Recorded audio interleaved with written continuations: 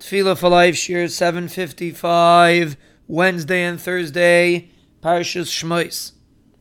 We are explaining a famous pasuk, V'hu rachum yechaper avain v'lo yashchis. And we explained that the message of the pasuk is that we should not fall into the rut, into the mistaken attitude that everything just runs and everything just flows. There are negative forces in this world, and the Rabbeinu Shalom, in his endless Rachmanis, prevents them from hurting us. Now let's understand why there are negative forces in this world. What's the benefit of it? Why does HaKadosh Baruch Hu have to create the monster and then contain it? And then we acknowledge HaKadosh Baruch Hu's favors. What's the point in that? And the answer is because this is why we are here. We are here to identify HaKadosh Baruch Hu in a world that seems to be running contrary to HaKadosh Baruch Hu's way of running the world. And if you look at the world superficially, you might chas v'shalom think that there is a concept called nature, and world runs on its own course. HaKadosh Baruch Hu can get involved, of course, but there is a hester panim. The Rabbeinu Shalom does not demonstrate openly his control and his involvement to the most minute detail of this world. And our job is to identify and realize that the Rabbeinu Shalom is there. He's in the glove.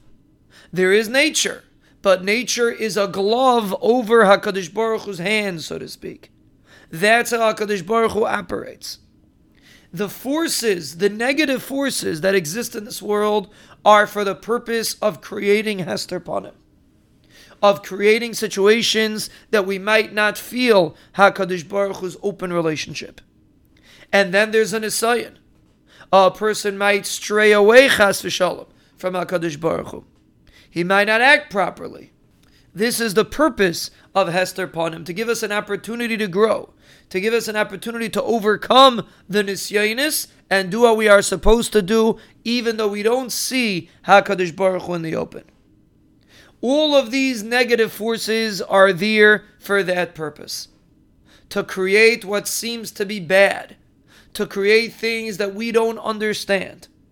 And therefore we struggle to try to feel HaKadosh Baruch Hu's love, to try to feel a relationship with the Rabbeinu Shalom. And when we say this pasuk, and we internalize that the Rabbeinu Shalom created those hester panims, and the Rabbeinu Shalom created this negativity, to make a mirage, to give us an opportunity to find HaKadosh Baruch Hu in the darkness. And therefore when we say this pasuk, internalize that idea.